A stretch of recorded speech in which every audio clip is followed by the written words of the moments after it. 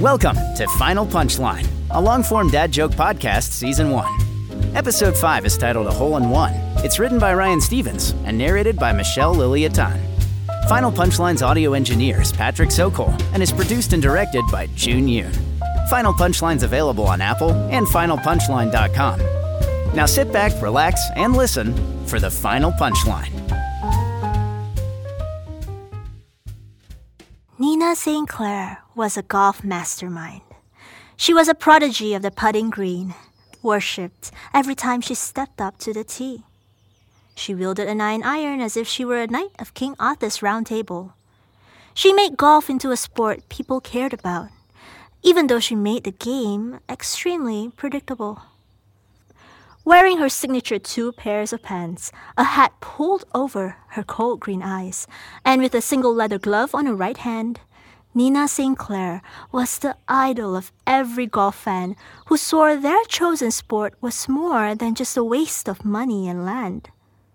Country clubs already engorged with 1%er surplus income ballooned even further as countless people with disposable income desired to be like Nina. Nina St. Clair, golfing, had an air of inevitability. When she raised her club mid-swing, spectators would swear they could already see the arc of the ball in the air, its journey to the hole a predestined one. She was a machine, built for one purpose: play golf. If she had literally been a machine, her makers would have wept. As she was a human being, her parents, her makers, in a sense, wept. For surely such talent could not have been inherited from them, 2 mere mortals. Every parent wishes for their kid to grow up and be successful. Mr. and Mrs. St. Clair's kid had grown up to be a god. In interviews, Nina was difficult to crack. She would talk about her youth and her training regimens with the bored politeness of a substitute teacher fielding questions about her personal life from children. She'd give enough to fulfill the question, but not so much that the interviewer felt eager to continue. She was living on Golfer Olympus, where no mortal would dare tread.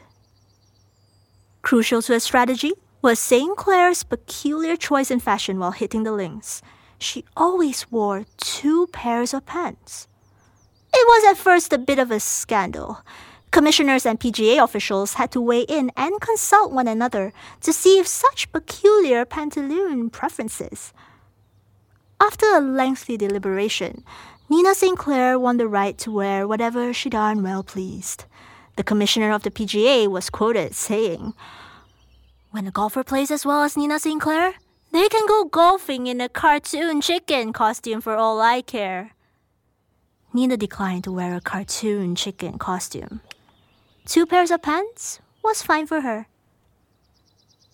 Inevitably, there came the questions of the 2 pairs of pants. Nina would always be asked, "Why do you wear 2 pairs of pants while golfing?" And she would always answer with a quick sigh, a polite, tight-lipped smile, and give her consistent answer. "You need to allow a professional her secrets. You might call it superstition, or you might even call it a setback for other golfers. But for me, the second pair is the only way to play." St. Clair's eldest daughter, Elizabeth St. Clair, finally revealed the truth years after Nina passed away from elective tooth surgery. "Why did she do it?" a reporter asked Elizabeth. "Why did your mother wear 2 pairs of pants while golfing?" "She needed a second pair of pants," Elizabeth answered, remembering her long-gone mother, "in case she ever got a hole in one." This has been Final Punchline. Thank you for listening. Please visit our website at finalpunchline.com. We'll be back next week